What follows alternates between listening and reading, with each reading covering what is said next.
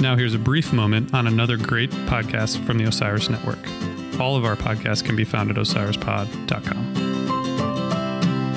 Hello! I'm Gary. I'm Sean. And I'm Brad, and together we cast a pod known as Which is Better? You guys ever wonder which is better? Well, wonder no more. Join us as we tackle the topics. We seek understanding. And we settle the debate on all the subjects you care about. DC versus Marvel. Prince versus Michael Jackson. Liberals versus conservatives. King Kong versus Godzilla. Bruce Lee versus Jackie Chan. Science versus religion. And many more! That's us. Which is better? Which Is better?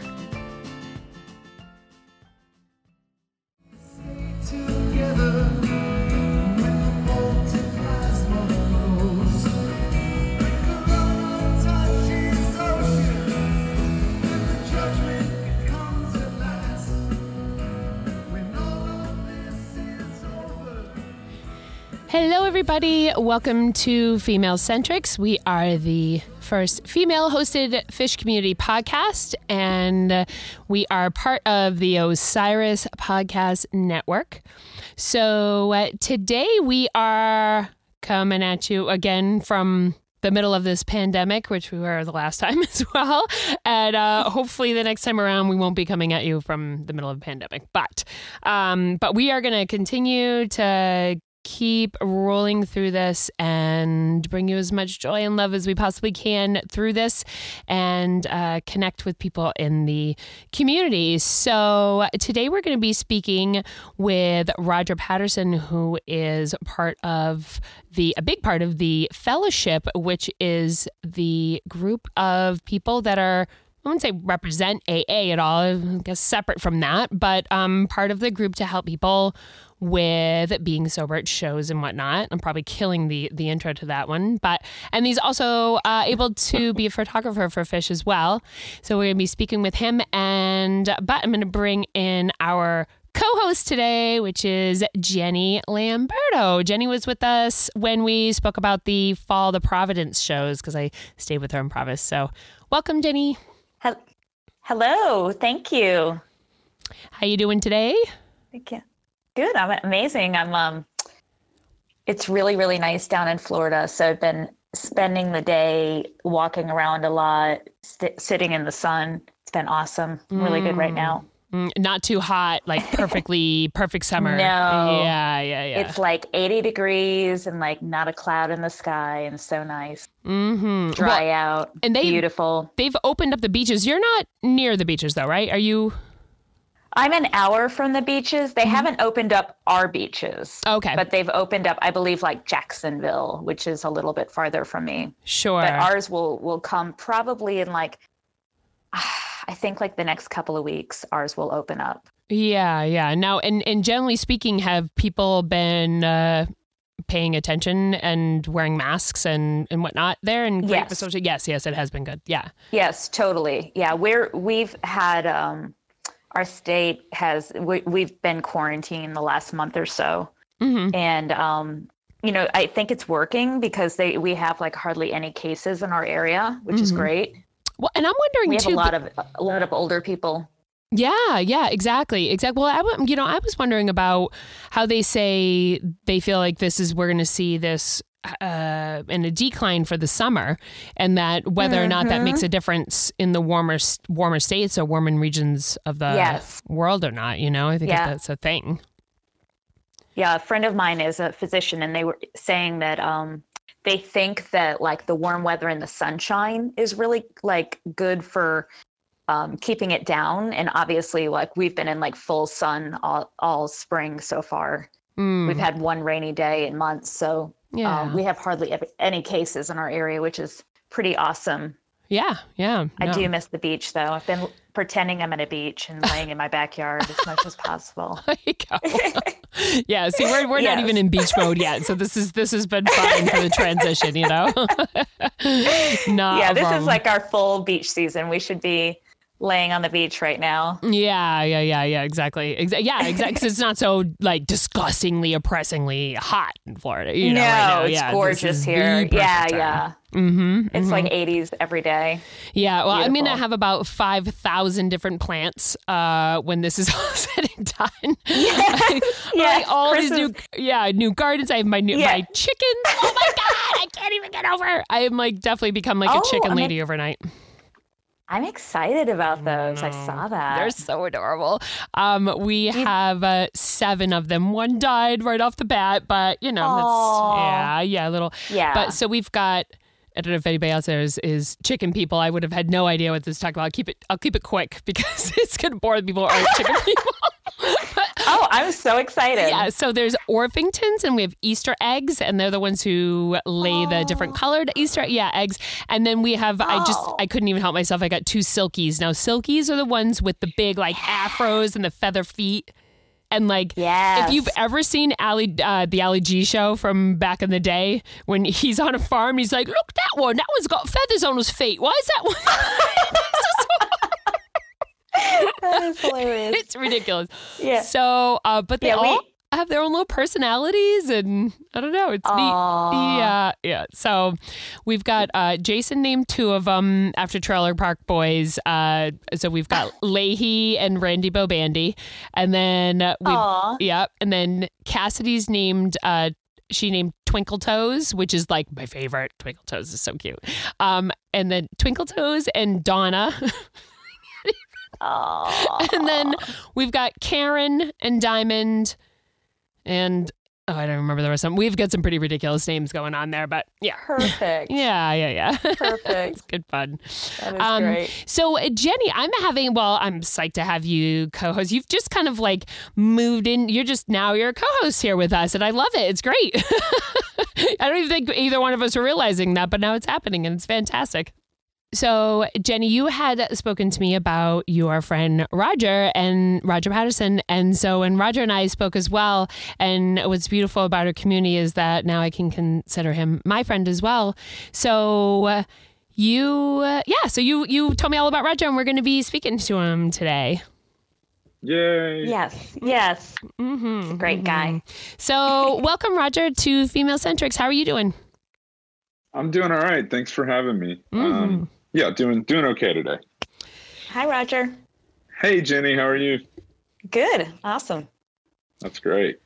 So, Roger, you are located down south, and you were saying while we were kind of on hold here that you are sort of in the wake of the tornado and the storms down there. Has everything is all around you kind of getting mucked up, or how's things going with you down there? Yeah, in my immediate area, we're doing okay. It's just that some of these surrounding areas, 10, 20, 30 miles away and kind of all points around. There's been some damage. And of course, even as far up as Nashville within the last couple of months, it's just that time of the year where this part of the country likes to get completely destroyed. And so are you originally from the South? Originally from Texas, but have been in the North Alabama area for the last 30 years. Gotcha. Yeah, so my mom's from Arkansas, and so I always consider myself half Southern. So I was raised on all the good food and whatnot. We still have a farmhouse down there. And Jenny, you're down that way too, but you're not really dealing with big storms like that, though, are you? No, this time of year we really don't get that leg of it. That stops like in northern Florida. So it's usually pretty nice down here this time of year. Yeah. So Roger, when I introduced you, I talked about the fellowship for a minute, and I think I just killed exactly what it. Can you explain exactly what the fellowship is? Because I'm sober, I'm like, it just didn't come out right at all. You did all right. You really did. Like, okay. We'll let it pass. Oh, good. Never mind. The fellowship is first and foremost, in its formal sense, it exists at the shows. So it's the group of people at the shows that are, choosing to remain drug and alcohol free. Beyond that, so away from the shows, the majority of the people that participate, most of them are in some kind of recovery program, and most of them live, a life of abstinence. So, you mentioned AA, and we're, absolutely not affiliated with that program, even though a lot of the members do attend that program or make that as part of their personal life. But, the fellowship as a whole is even more simpler than something like AA. It's got one very primary purpose, and, it's a niche fellowship of people that are in recovery. But it is probably one of the most dynamic and important groups of people on this planet in my life. Well, let's back this up a little bit, and can you share with us your fish story? How did you find fish? How did you get into all this?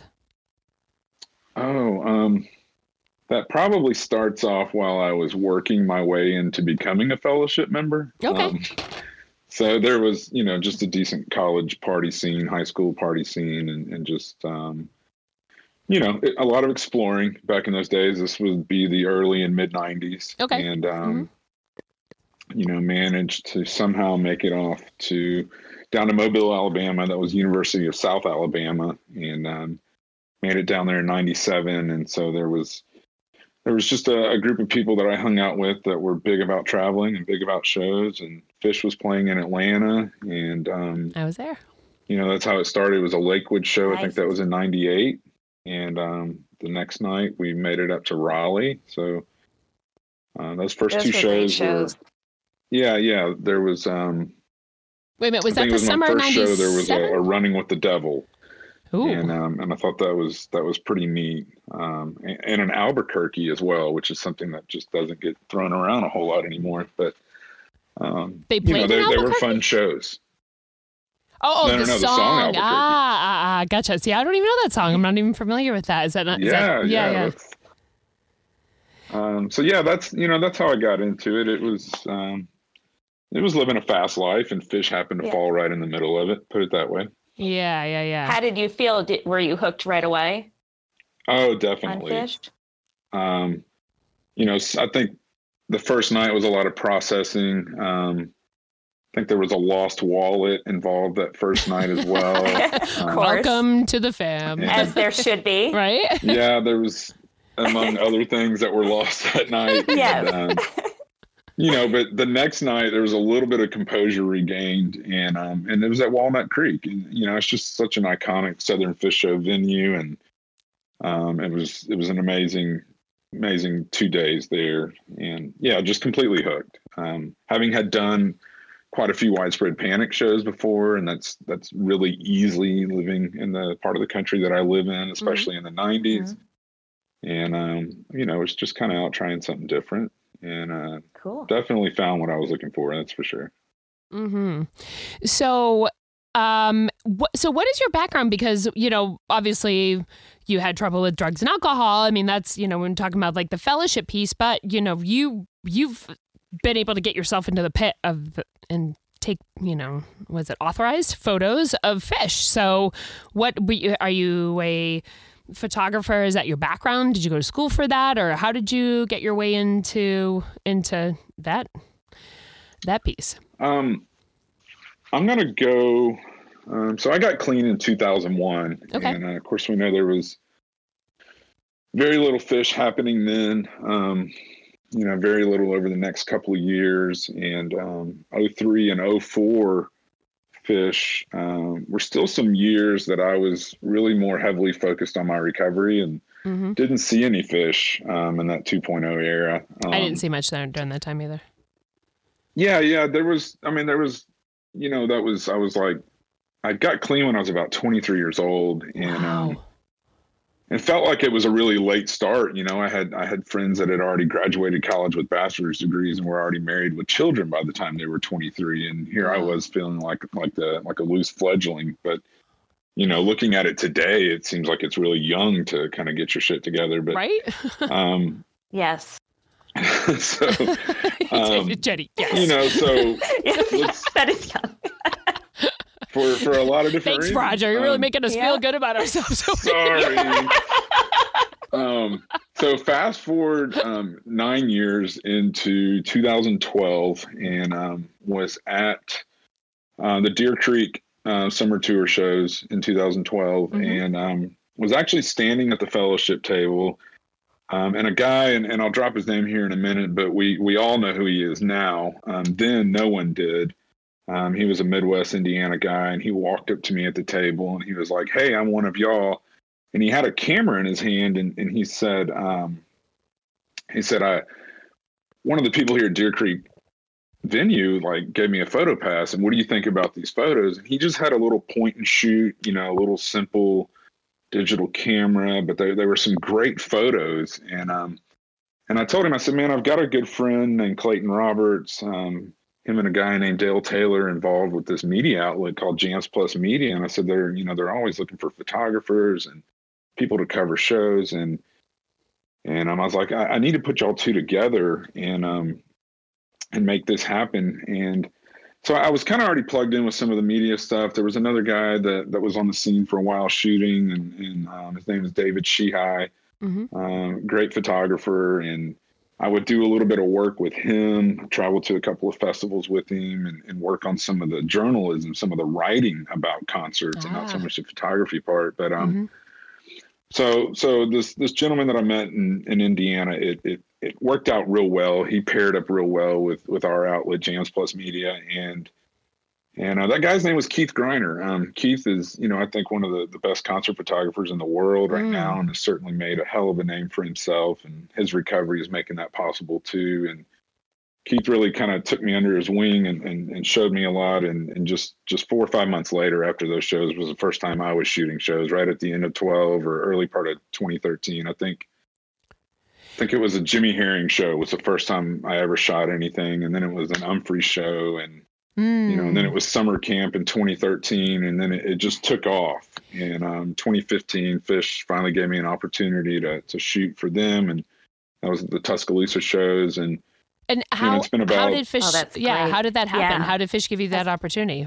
What was the? So to be real, working through Phish's publicists and their various media management that they use. From 13 through 15, there was a lot of denied opportunities to shoot. There was a lot of unanswered emails. There was a lot of phone calls that didn't get a call back. You got to keep at it. Yep, I hear you. There was Phish is an extremely guarded entity.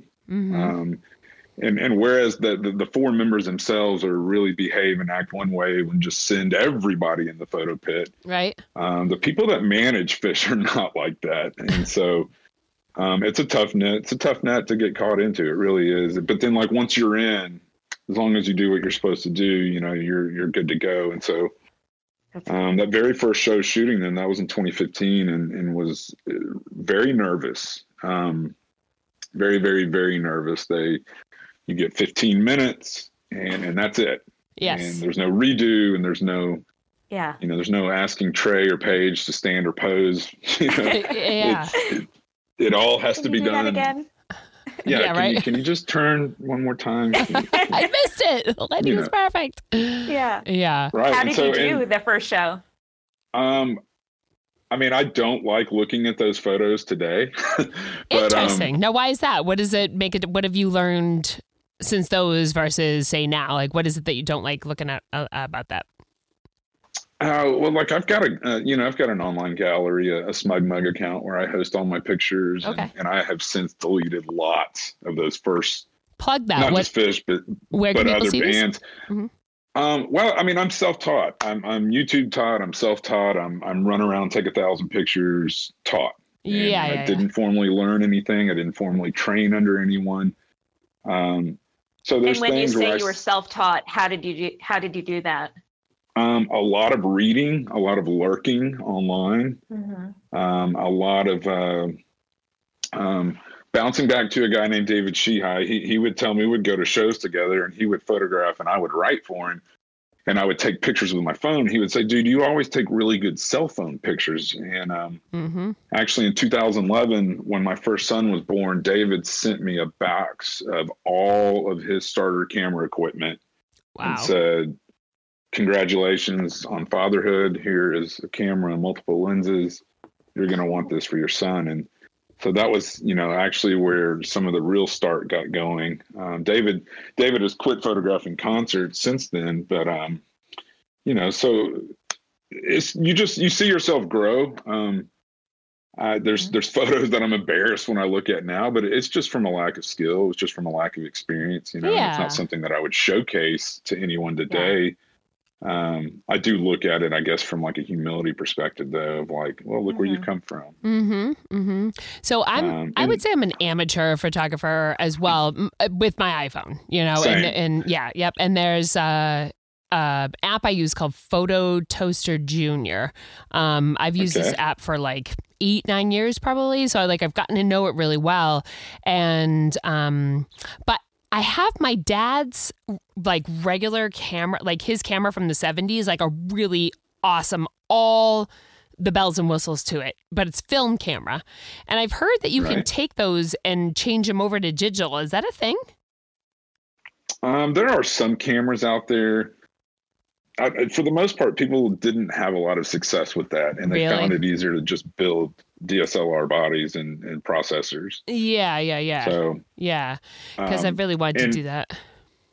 And what you would yield, the end product of transforming one of those older bodies like that, the time and money you would spend in it, it would still be relatively out of date, comparatively speaking to what's available. And for what's available for what you spend today. So, yeah. What do you use? What is your make and model?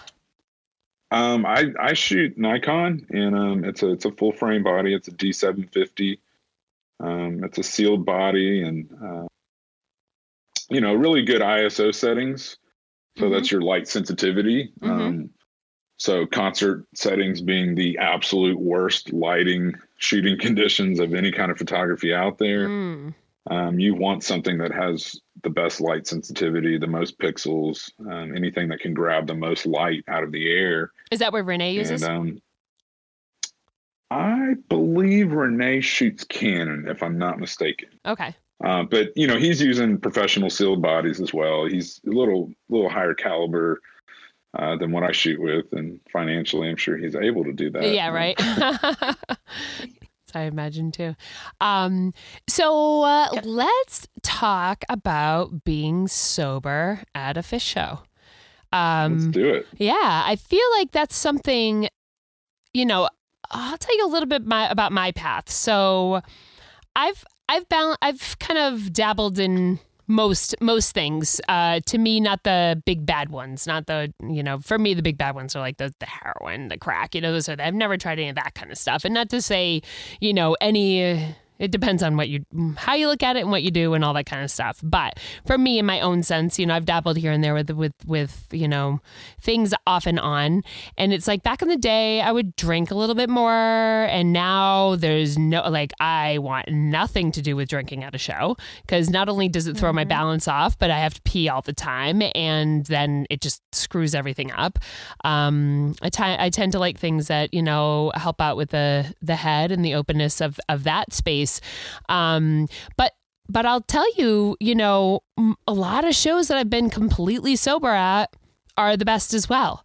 And because you actually really feel and experience the high of the music and whatnot. But, I feel like Fish is kind of has that I don't know the word I'm looking for. Hang on a second. Not the background, but I know people think you have to get all fucked up in order to see him and enjoy him, and definitely. Yeah.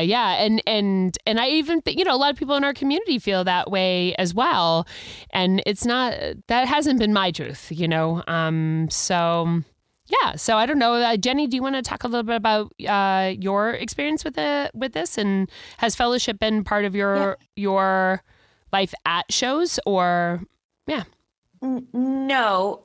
So I was never, I am an alcoholic, and but I did the same thing with shows. Like I never chose to, I never went into, shows drunk. Yeah. I knew enough.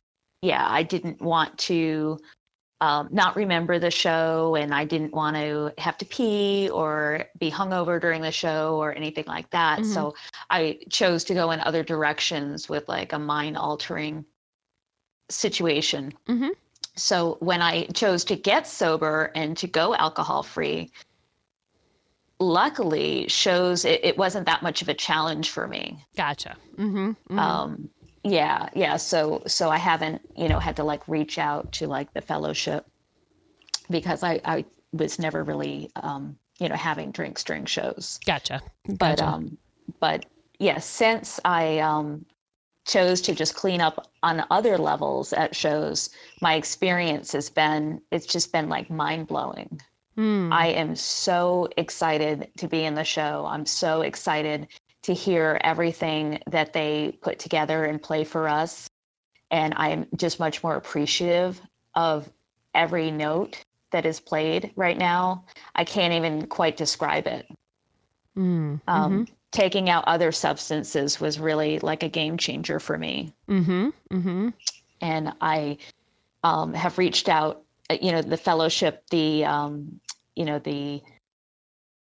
group online has been super, super instrumental in making, setting an example for me on that's possible. I really never knew people were at the shows not, I don't even know how to say it. I didn't know people were sober like that at shows. Gotcha. Yeah. Didn't know it was a thing. So, Roger, what was your journey going into this? Like, and whatever comfort level you're obviously, that you'd like to share as far as getting sober and being within the scene and whatnot, and yeah. Well, and I had mentioned Panic earlier.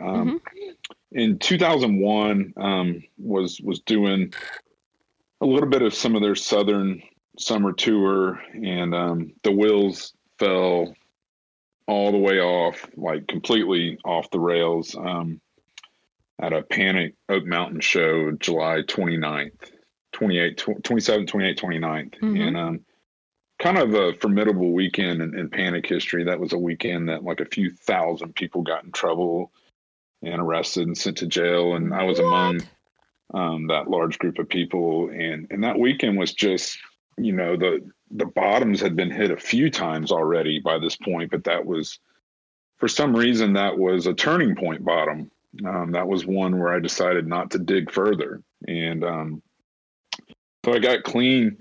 That was July 30th, 2001. And so I remember, I guess I had about a year, and Panic announced there was issues with Mikey, and his health wasn't looking good, and then he was, he soon passed away. And in the fall of 2002, George, when they brought him on as guitarist, they decided to tour again. And so they actually came to my hometown here in Huntsville, and I had a family friend that I had grown up with and partied with for a lot of years, and he had gotten sober about 2 years before I did. And he was like, "Hey man," we would see each other at meetings, and he was like, "Hey, Panic's coming back. They got a new guitarist. They're going to be here in Huntsville. What do you think about going?" And I was terrified. And he was like, "You don't understand." He was like, "We kind of adopted this thing like the Wharf Rats had at Dead shows, and we've got this table that's called the Gateway. And we've got this table with volunteers and people in recovery, and they have like a meeting, a set break, and just come with me." And he talked me into it. And so, I had about 15 months clean, and my girlfriend and I at the time, we decided to go, and we went with this friend of mine, and we walked right into a show, and there was a table, and there was just this instant anxiety and security at the exact same time. I don't know if it's anxiety and security? Anxiety and security at the exact same time. It's like you're feeling really spaced out, but also like really trustworthy at the same time. Very odd feeling, very difficult to describe. I don't recommend people spending too much time in that feeling, but, made it through that first show. And so, I participated pretty heavily with the Gateway group. So that's Panic's group. That was a lot of 02 through 08. And, when the fellowship had always had a listserv on Yahoo Groups. And, this was before Facebook got big, and certainly before Facebook groups. And so that's where the fellowship lived. was in the .NET, the fish.net community, and the Yahoo Groups community. And so I was always seeing these emails from like 07 and 08, but there would only be like 10 or 12 a year. There'd be people every once in a while would post about, kind of how sad that fish isn't around and how they enjoyed it in their early recovery. And, when Hampton was announced in 09, that list blew up from like 100 people to like 600 people. Yeah. And then after Hampton, the hype was so high. Well, did you guys set up anything at Hampton? No, and unfortunately, I wasn't able to go to Hampton. Sure. I had work stuff. I was running a business at the time. But so when Summer Tour was announced, that Yahoo Groups went from like, and don't quote me on these numbers exactly, but it was like 600 or 700 people, and it went to like 1,500. Wow. And it just blew up. And this was before Summer Tour even started. The hype in the recovery community for fish to come back was electrifying. I've got goosebumps right now just recalling what that listserv looked like. And so 09 was my first introduction to a table of fish. And, by then I had 8 years clean. And it's my first fish show since 99.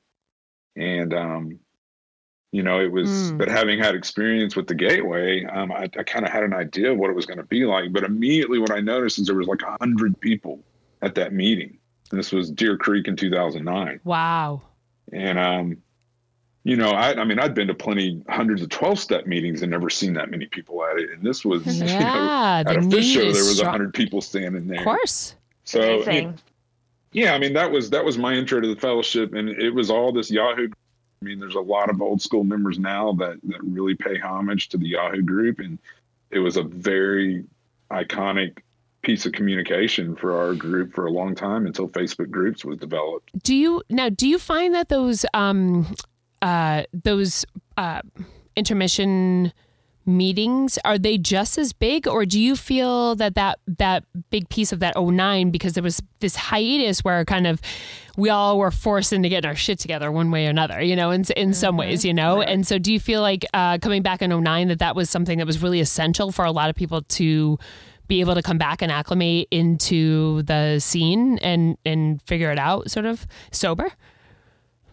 100%. I mean, so a lot had changed in 09 from 2003 and 4. By 04, or from 04 to 09, like so many people in the fish community had now gotten onto social media where communication was faster, but we could also see the results of hanging out and socializing in concerts and recovery. We could see it online a lot easier than like a Yahoo message board. And so that's going to generate hype. Social media has played a humongous part in people's fish experience and their recovery experience and their normal life experience.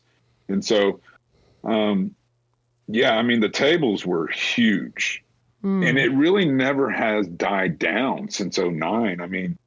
I remember when we started the Facebook group. Now the Yahoo group was probably over 1,500 members, but the Facebook group only had like 80. And now there's over 6,000. Oh, that's awesome. And it's amazing, Don. It's really supportive. Yeah, it's a group now, but ironically, the Yahoo message group has pretty much gone just total crickets. There's very little activity on there. But the Facebook group, I think, is a real good indicator what the hype is, what the membership, what the support is. There's, now it's nothing that, whether it's summer or fall tour, it's nothing to have 100+ people at that set break meeting. Wow. And so is there one person that's in charge and runs it? Like I grew up going to AA meetings because my grandmother was like the queen of AA. So I grew up, I remember underneath the tables, it's tons of cigarette smokes and coffee, and the people up there telling their horror stories. And, for the most part, I'm fine with alcohol. I've had some times where I've, had to sort of question myself a little bit here and there, and I cannot bring myself to get to a meeting. I'm just not... I don't know. It scares me too much, but I guess also too, I have always been able to check myself before I get to that point. But just being raised around it my whole life, so I can't remember exactly. Is there one person sort of in charge of the whole thing, or is it a lot different than I mean, obviously people aren't coming up there and telling their stories, right? Or how does a meeting go at Set Break? Well, a meeting at a show it's to be honest with you, it's difficult. I mean, generally we're placed pretty close to the water wheel tables. Yeah. An indoor fall show, a meeting is really hard to Set Break. There's so many people walking by. It's loud. We're constantly telling people to speak up when they share. An outdoor summer show meeting, it's a little bit easier. Mm-hmm. People can spread out a little bit more. There's plenty of venues, Madison Square Garden, Charleston. There's tons of indoor venues where I can think of. When we circle up at the end of the meeting, we block the entire hallway. People can't even walk by. Oh, wow. But at some of the summer, some of the summer amphitheater venues, like there's more room. But no, there's not one person that runs it. I mean, we have kind of a Paige, who is Paige Clem Segler, whatever she's going by currently, her last name right now. She's highly credited with a lot of the organization, a lot of that beginning hype, and a lot of that beginning organization of making meetings happen. And we still call her Mama Paige today. And, but we've got a lot of people that work with website stuff and with treasury and with band liaison and with table coordinators. And there's actually a lot of moving parts to the organization.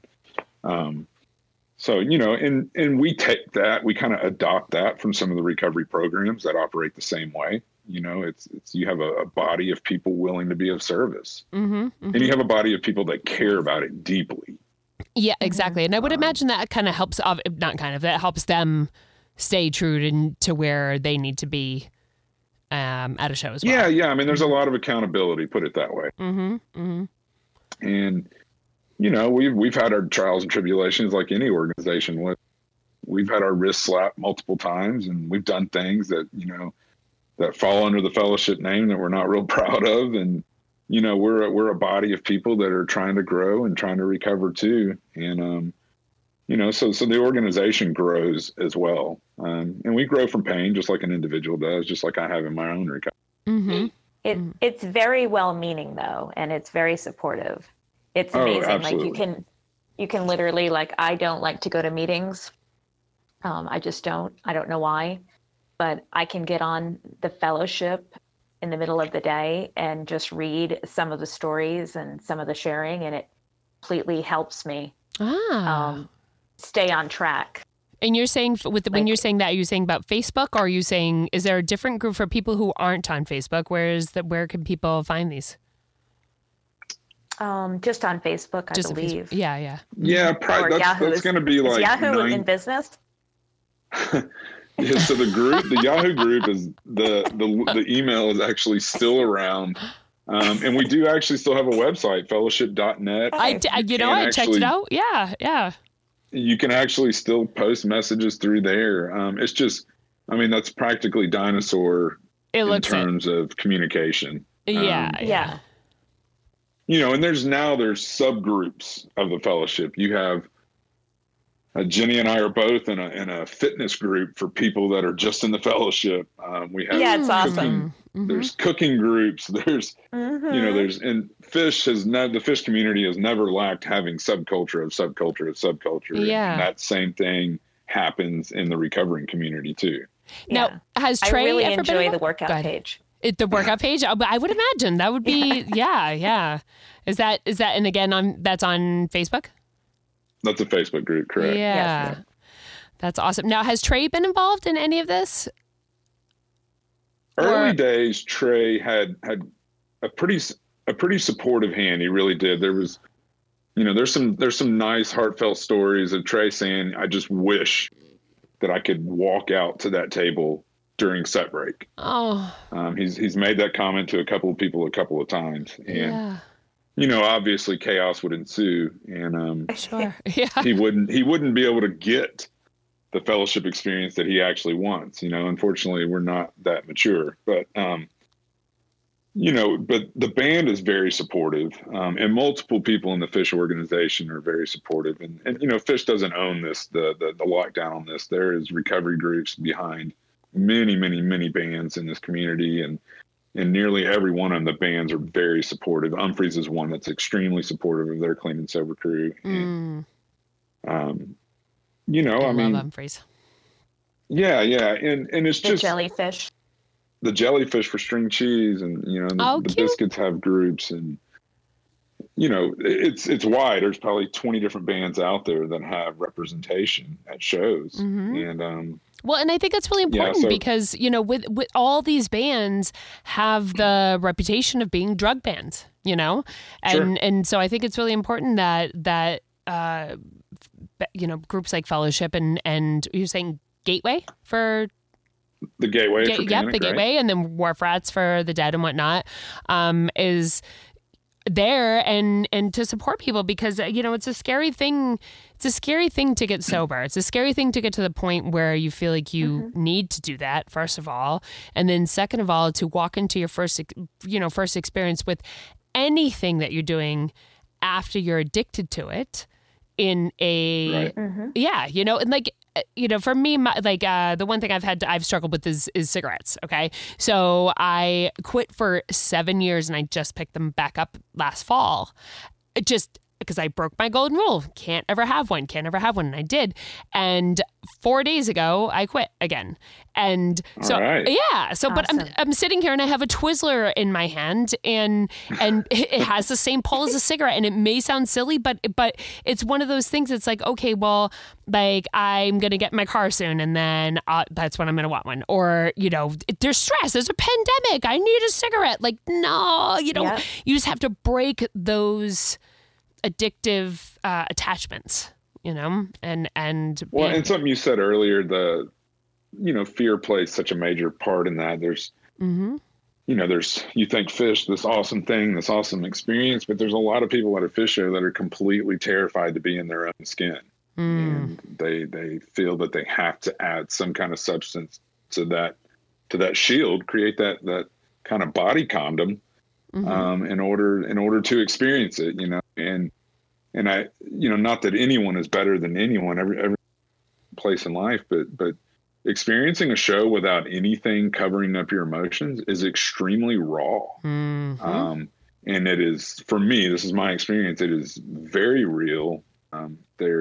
I feel it, you know, I've cried during shows because I've been clean at them. Just going to say I had goosebumps at shows and I remember it, you know, and I just think about, everyone is so in tune with what is Phish doing, what did they say, what kind of shirt is Paige wearing, what kind of pants or scarf is Mike got on, and like, I never paid attention to that kind of shit when I was partying, you know, and now I can remember things. But one thing I think about all the time is being clean and sober at a show is my awareness of the people around me is way higher than normal. And I tend to kind of be looking out for people that are getting a little too spun out, you know, and maybe that's the dad in me that comes out when I'm at shows and I see people getting over-serving themselves hardcore.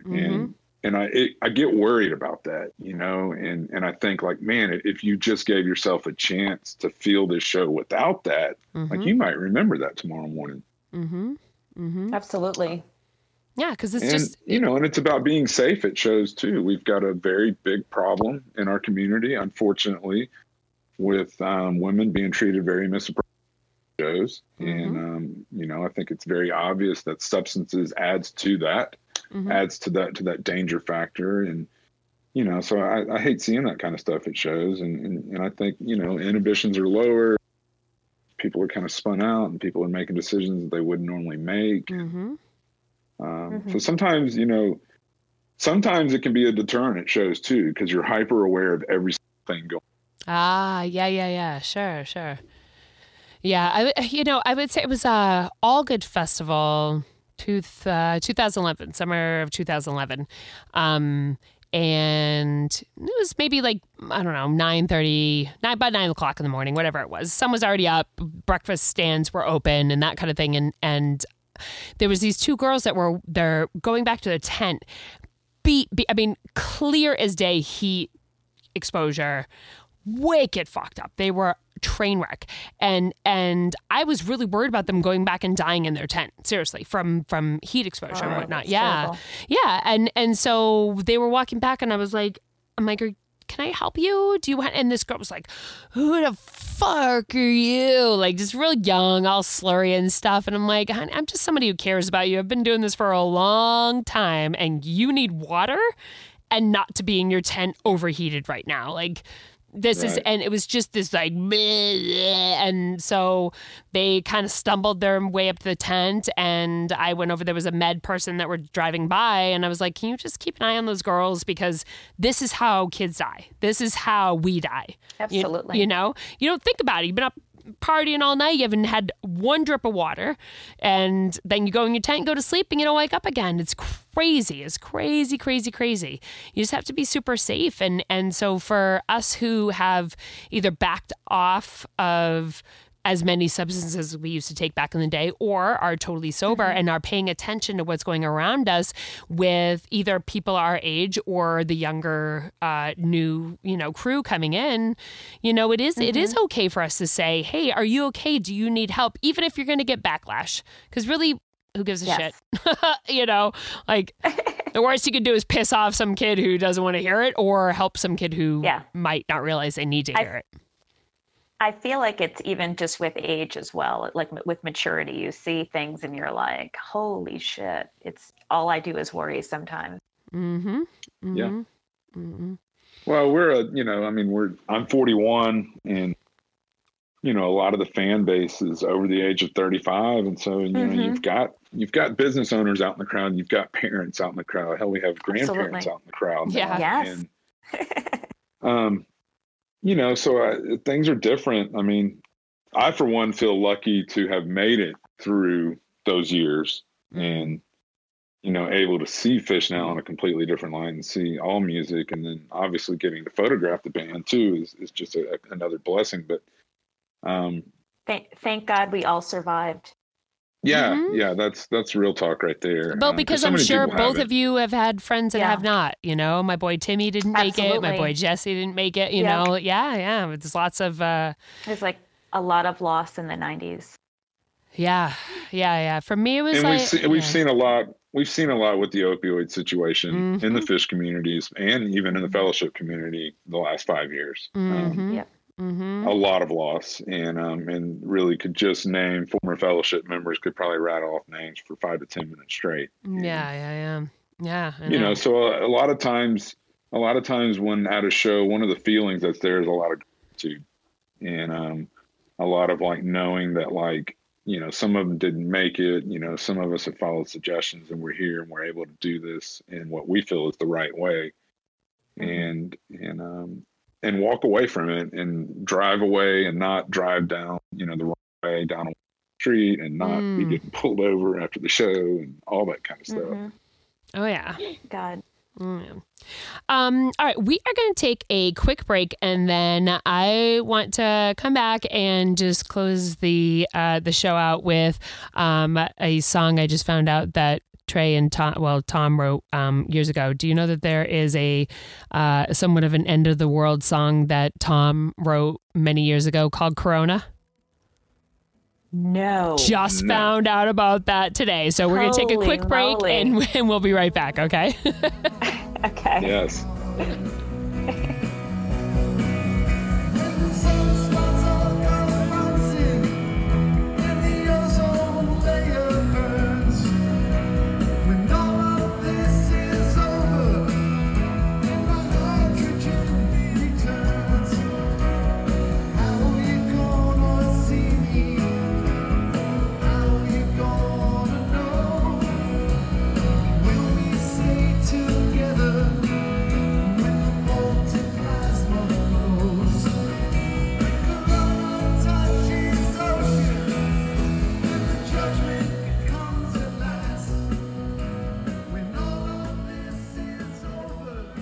All right. Hello, everybody. Welcome back. And we are continuing our discussion with our guest, Roger Patterson, and co-host Jenny Lamberto.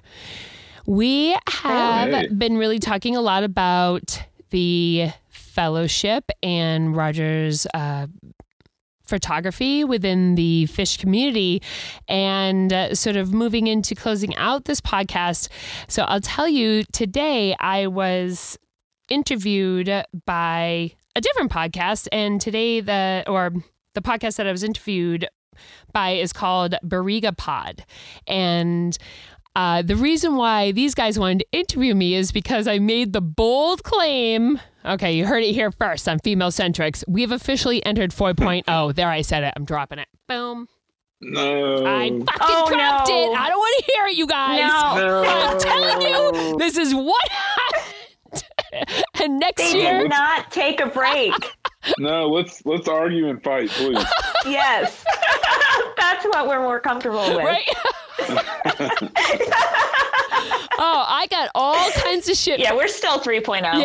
Yeah, whatever. Anyway, I got all kinds of shit from this post, except for this one amazing dude who was just like, yes, I feel the same way. Come on my podcast. And so I went on his podcast and talked to him about it, which was really cool.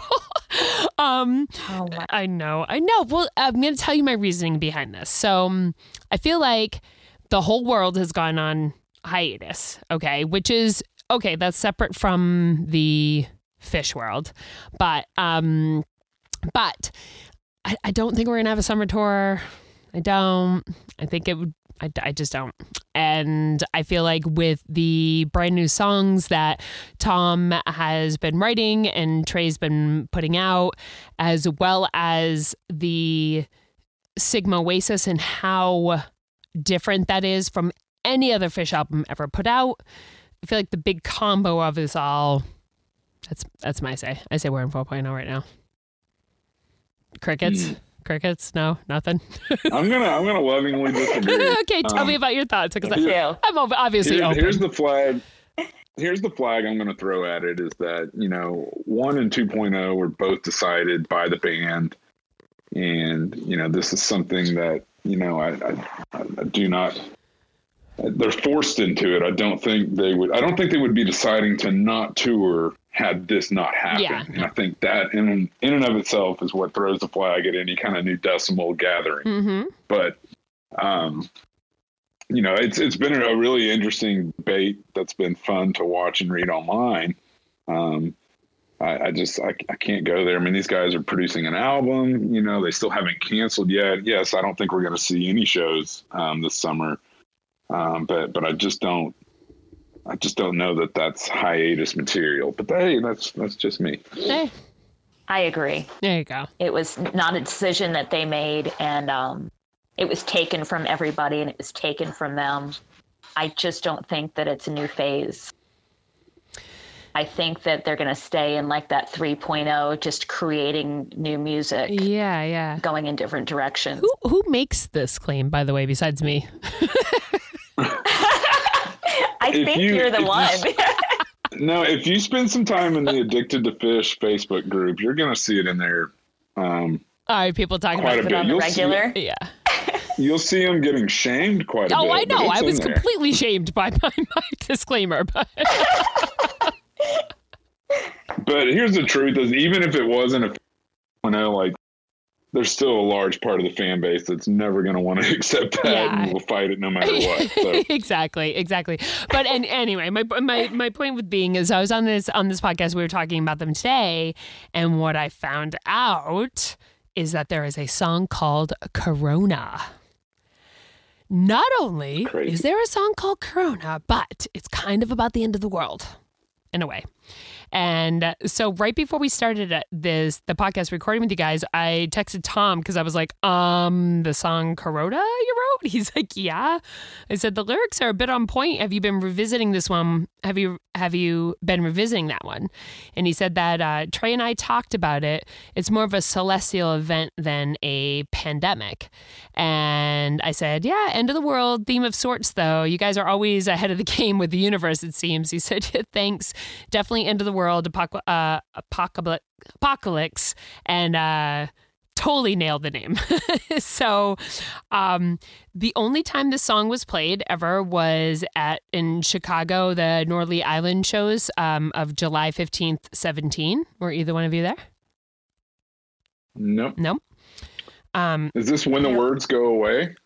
No, the song is actually called Corona.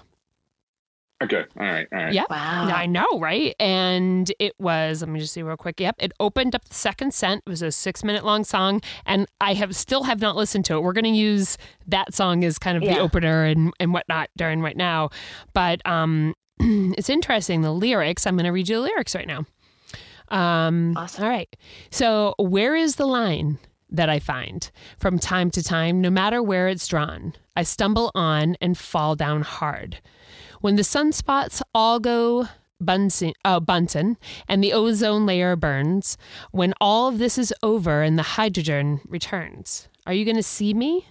How are you going to know? Will we stay together when the molten plasma flows?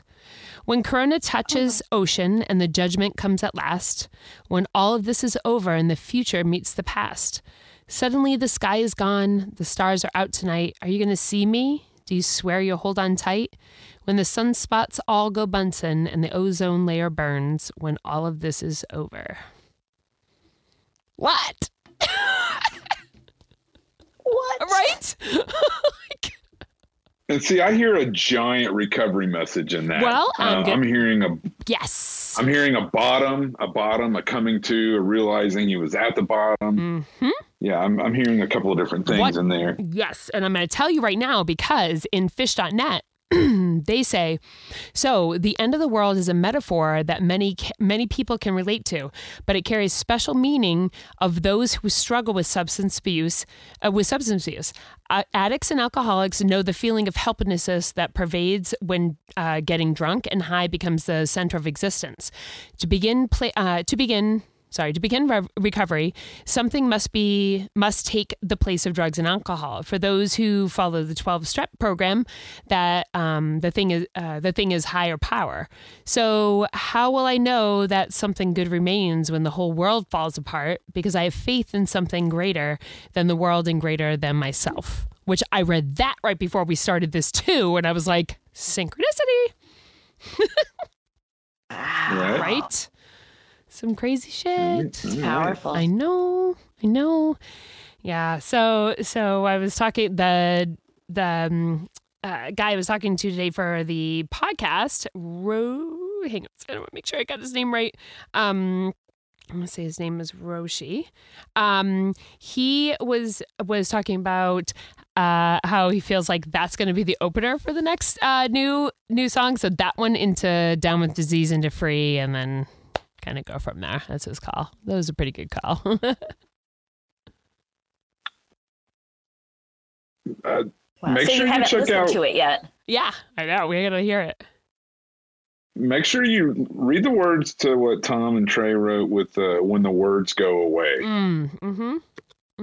There's some big, deep kind of pandemic-ish undertones in there.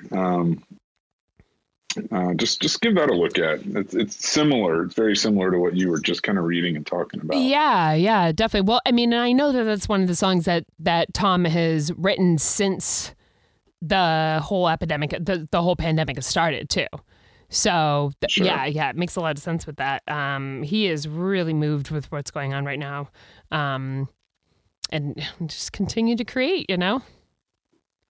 Mm-hmm. Yeah. We're going to hear so much great music next year. It's going to be amazing. I know. And I'd love it. It's the same, it's the same thing. We had, so they did, Casbah Vox, and they did The Ghosts of Forest. And then as soon as Summer Tour came around, all of us knew all the words to it, and we're all super psyched about it.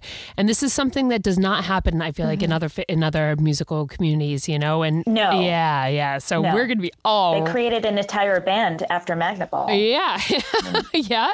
Not after Magna Ball, after Curveball. Exactly. So, Crazy. all right. Well, you guys, thank you so much for joining us here today. And Jenny, as always, thank you for coming in. I feel like, Jenny, it's not even like an honorary co-host. Now you've made it, 3 episodes? So I think you're an official co-host. It just is what it is. You are so awesome. I love you so much. I love you so much. I can't even. And Roger, thank you so much. I love everybody. Right? That was Providence, right? Yes. Yes. I love everybody. funny. And Roger, Thank you, Roger. Yeah, thank you so much for joining us, Roger. Yeah, thank both of y'all so much. Really was looking forward to this and glad we got it done. Maybe we can do it again. Yeah, it was awesome. Thank you. All right. Well, we will, He's Roger. super talented. Go check out his stuff. Yes, Roger, plug your things. Where do we see your stuff? Well, be sure to check out kind of the big effort that we have of multiple photographers and writers. That's at Jam Plus Media. My individual stuff goes by the name of Type 2 Photography. You can find me on Instagram and Facebook, and my Instagram is about exclusively concert photography. So every once in a while, there's a little something else thrown in there. But yeah, that's where I post most of my stuff, and have a great support, especially from the Phish community of people that for whatever reason they seem to like what I post. So Beautiful. You can check it out there. Yay. Awesome. Fantastic. All right, both of you, thank you so much. And everybody out there, thank you for joining Female Centrics Podcast. And if you want to check out more amazing podcasts with music, including Phish and Grateful Dead, and history and culture and all of that, please check out osirispod.com. Thanks, everybody. Peace. Thank you. Bye. Later. Bye-bye.